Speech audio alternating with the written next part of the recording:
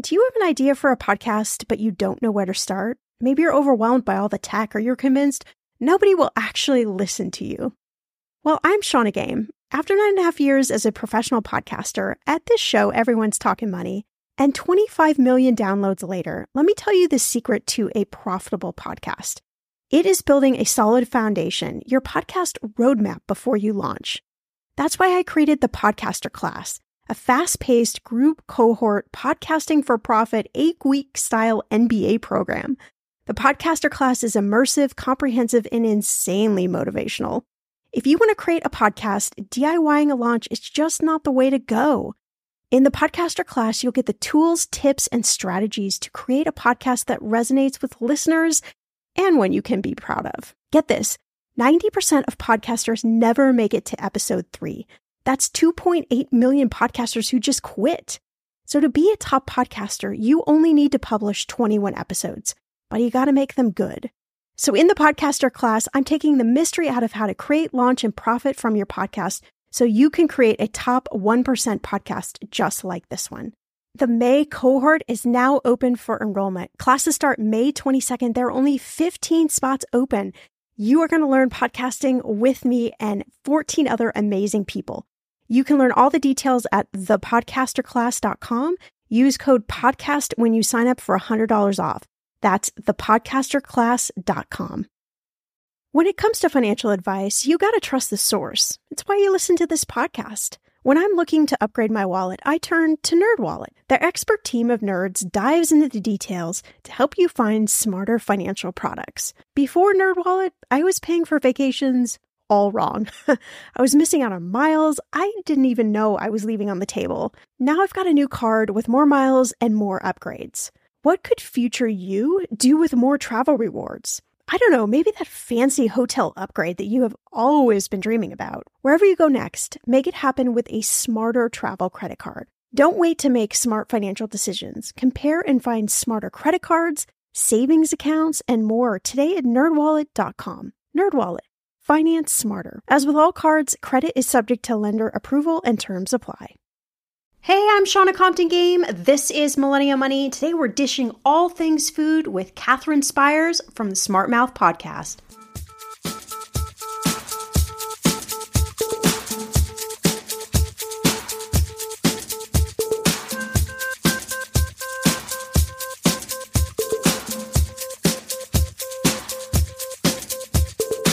Millennial Money with Shauna Compton Game. It will expand your brain.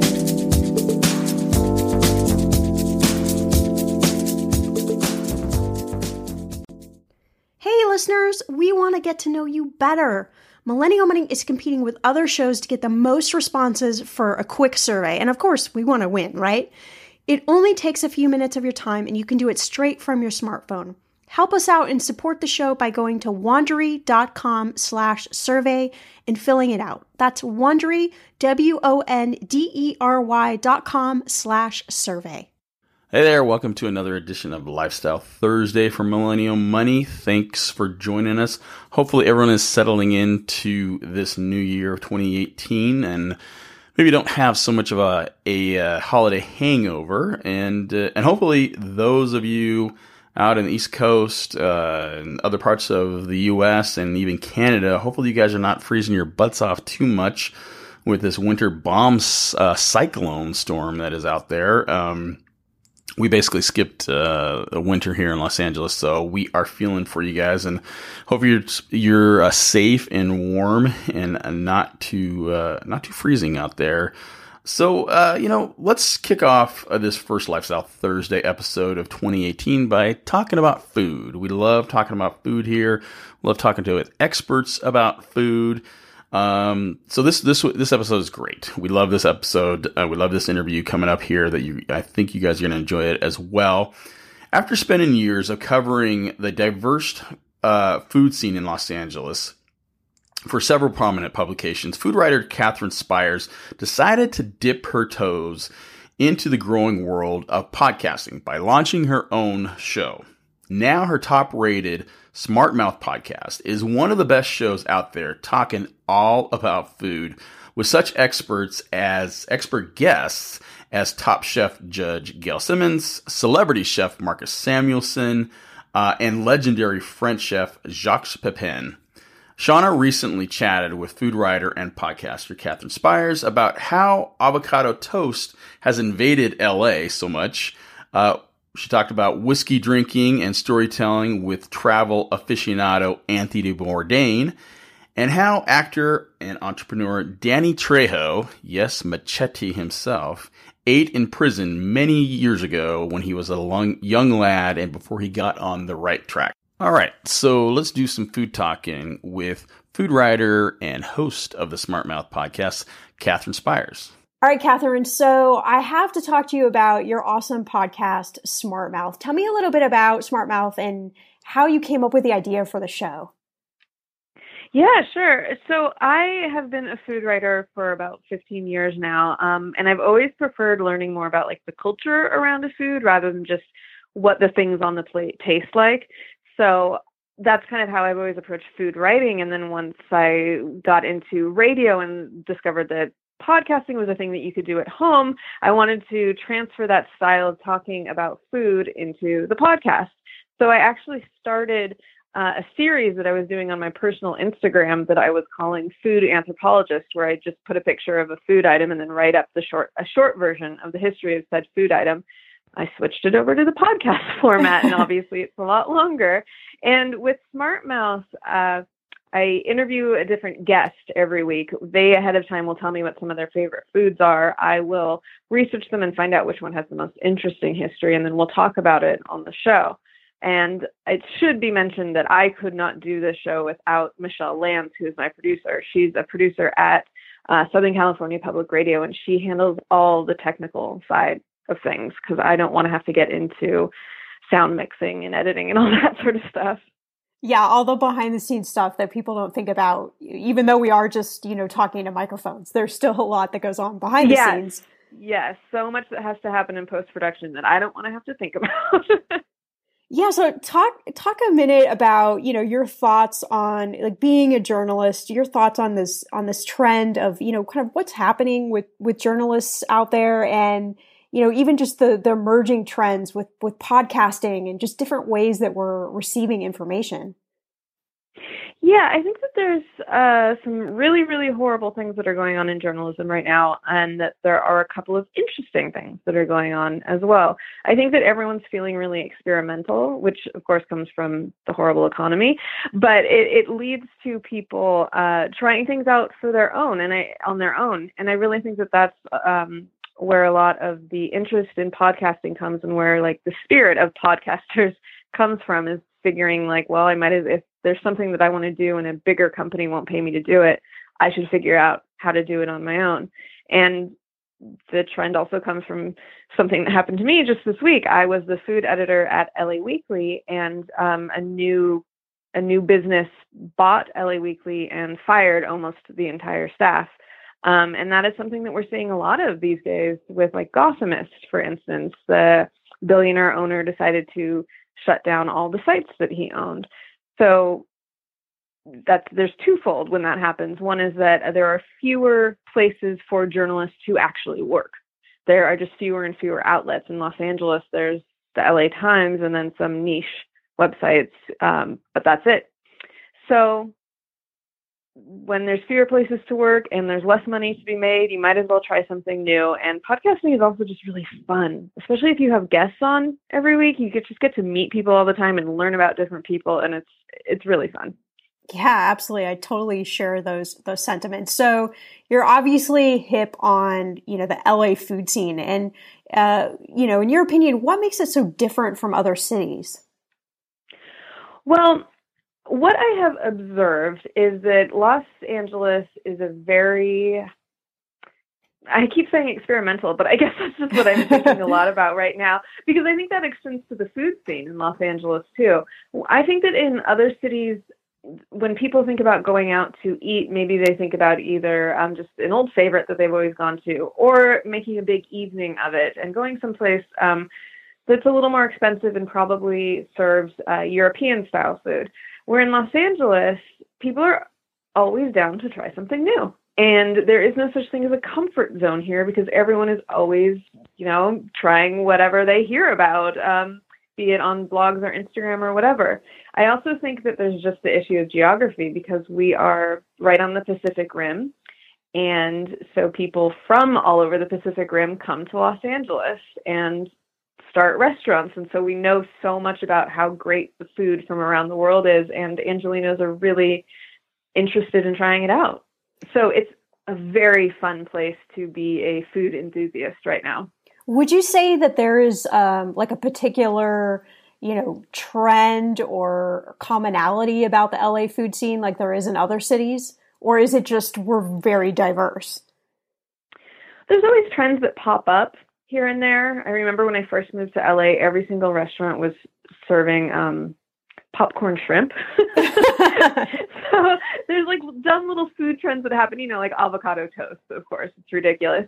But then when you look at the bigger picture, the avocado toast thing kind of goes hand in hand with the fact that a lot of Australian restaurateurs are moving to Los Angeles. So we're getting a big Australian influx right now that's sort of, they're very into all-day coffee shops. So there's more restaurants popping up that don't close between lunch and dinner, and they actually serve 3 meals a day. And the Australian vibe kind of matches the LA vibe too, very relaxed.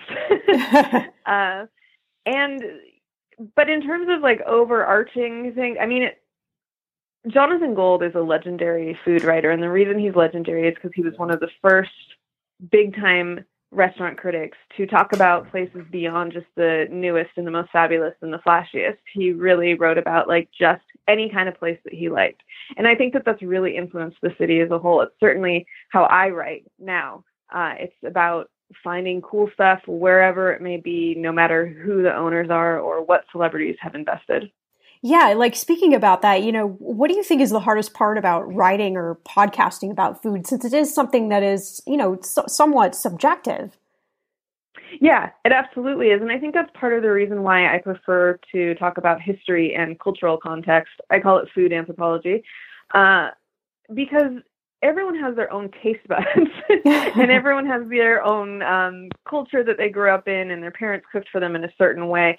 So to try and dictate to people what's good and what's not good, I feel like it's kind of a waste of time. People are just going to enjoy whatever food they enjoy. And like, for instance, I cannot eat olives. And that strikes a lot of people as incredibly stupid, which is fair, but I just don't like them. And there's nothing anyone could say that would make me start to like them. So why bother? So that's why it's just really cool to be like, oh my gosh, chocolate chip cookies became famous because people were sending them in care packages to the soldiers, American soldiers who were fighting in World War II. So just learning about that aspect of food, I think, is so much more interesting than talking about what it tastes like. Yeah. So speaking of that, is there, like a favorite history story that you have of food that we might not know about? I'm going to be real with you. Identity theft is on the rise, and you do not want to wake up one morning and discover that your bank account has been emptied, or you're overdue on credit cards you never even applied for. We talk about this often on the podcast, but you don't realize how much of your information is available to scammers on the internet and how susceptible you and your family are to identity theft and fraud. I know, it's scary, but now you can get your data removed with Delete Me. That's why I personally choose Delete Me. Delete Me is a subscription service that removes your personal information from the largest people search databases on the web, and in the process helps prevent potential ID theft, doxing, and phishing scams. I just started using Delete Me and I got my regular personalized privacy report, and I was shocked what they found and removed. It was pages of information about me that I did not want online. Here's how it works. You sign up and provide Delete Me with exactly what information you want deleted, and their experts take it from there. I cannot tell you how relieved I felt to have Delete Me. And it's also a great service for your parents or grandparents to help protect them from identity theft. Delete Me is not just a one-time service. Delete Me is always working for you, constantly monitoring and removing the personal information you do not want on the internet. Take control of your data and keep your private life private by signing up for Delete Me, now at a special price for my listeners. Today, get 20% off your Delete Me plan when you go to joindeleteme.com/ETM and use promo code ETM at checkout. The only way you get 20% off is to go to joindeleteme.com/ETM and enter code ETM at checkout. joindeleteme.com/ETM. Go to joindeleteme.com/ETM and use code ETM for 20% off. Okay, friend, I want to know, what are your money goals this year? Are you saving to buy a house or maybe a wedding or a dream vacation to somewhere tropical? If that's you, please take me with you. Or maybe you want to just grow your emergency fund because, let's be real, life is expensive. I want to make sure you reach your goals, so you need Monarch. That's why the Wall Street Journal named it the best app for growing your savings. Monarch is the top-rated all-in-one personal finance app. It gives you a comprehensive view of all your accounts, investments, transactions, and more. You can create custom budgets, track progress towards your financial goals, and collaborate with your partner. And now, get an extended 30-day free trial when you go to monarchmoney.com/ETM. Here's what I love. Monarch is the most customizable budgeting app.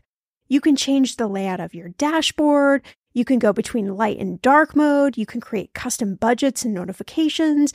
You can set up all of these automatic rules for your transactions and notifications, and so much more.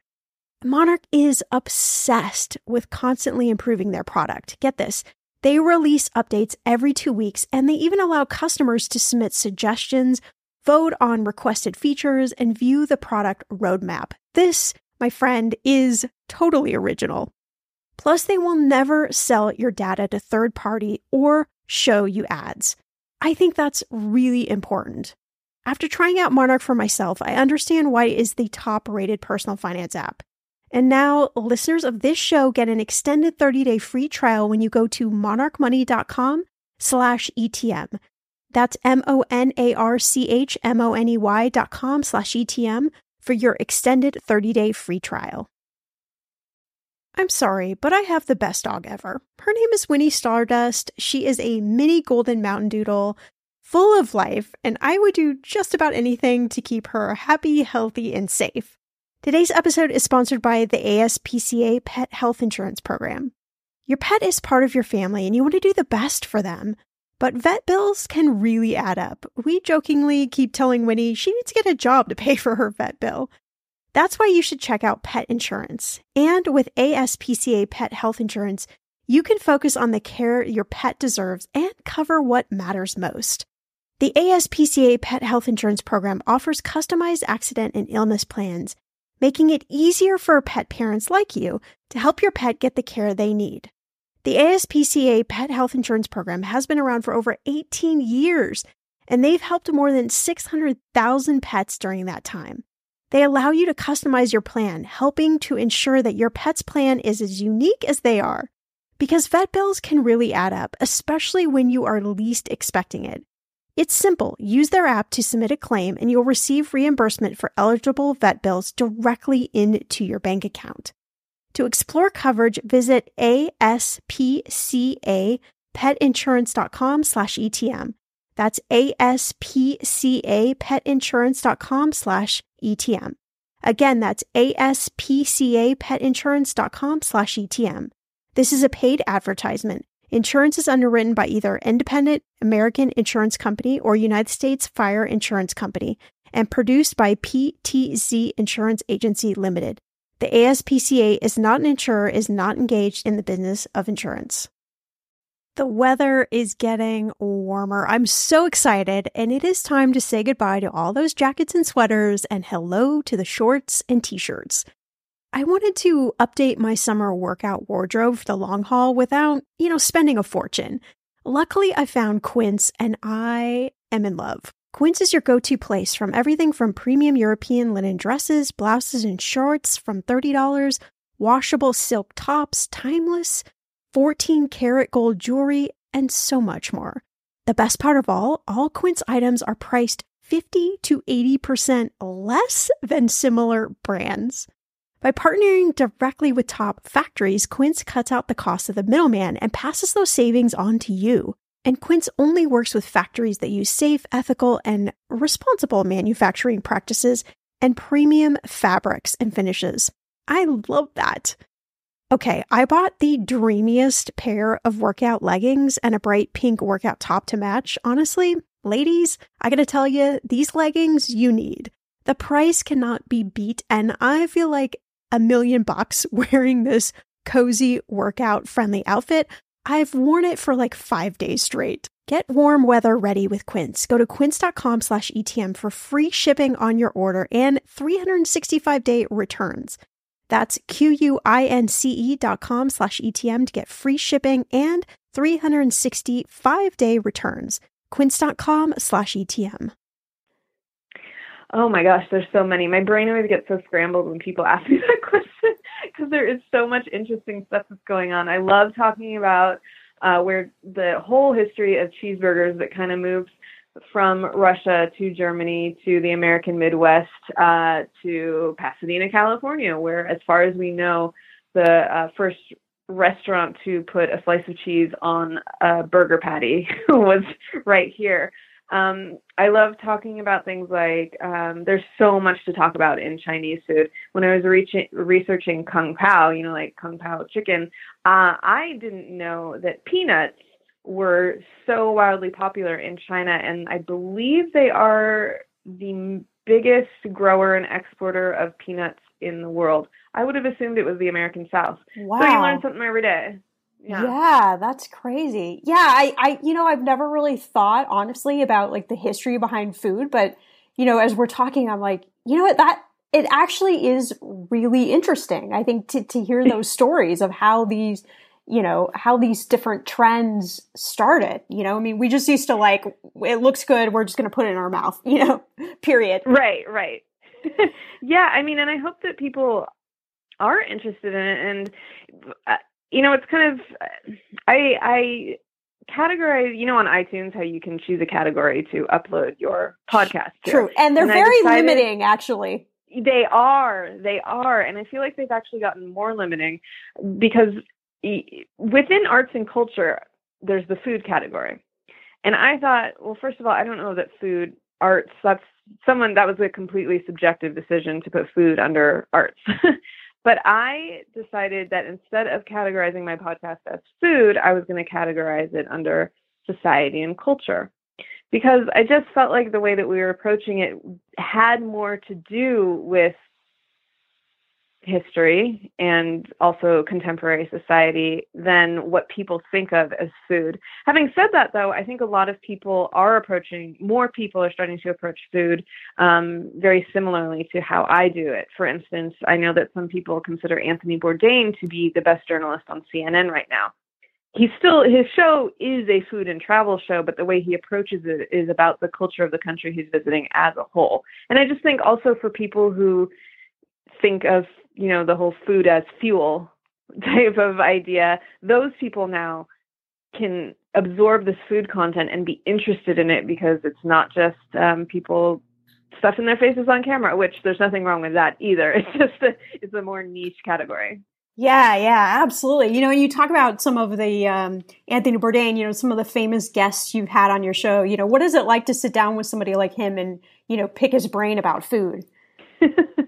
Well, it's fantastic. It's really great. I love talking to Anthony Bourdain because he has such interesting stories. That's a man who's just like been through a lot. He's seen a lot of stuff and he's had a lot of life experiences. I also really enjoyed talking to Jacques Pepin. That was one of my favorite interviews that I've ever done. He's, an elderly Frenchman, and we were interviewing him in the ballroom of a Four Seasons in Pasadena, and he came in with a bottle of rosé and asked if we could drink while we recorded the podcast. But of course. I know, he's just charming right off the bat. And then, he's been around for such a long time. He remembers World War II and could tell me his food memories about World War II and how they weren't really eating much. And then after the war, what it was like to return to a place where everyone was interested in gastronomy and could approach it, and then coming to America and his experiences as an immigrant all the way up to today. I just really love being able to get more of a sense of people's personal lives than you might see on TV. Yeah. And even I enjoyed, actor and entrepreneur, Danny Trejo, talking about prison food, which, we don't normally think about that. I know, absolutely. And I cannot tell you how lucky I feel that I was able to book him. First of all, just to book him, of course, but then also that he was willing to talk about prison food. I had no idea if ahead of time, before I asked him and his publicist, if that was something that was too painful a memory for him to speak about. But then I found out that he visits prisons all the time and he's very involved in advocacy and all that kind of stuff. So to get someone who is world famous and extremely beloved by fans for his acting to talk about such a serious issue was a real honor for me.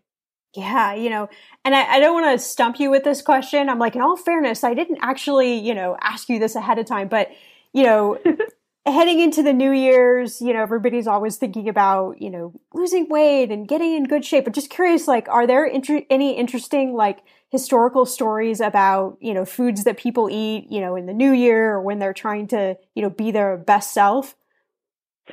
Well, ever since marketing was invented, people have been using shame to get people to buy products.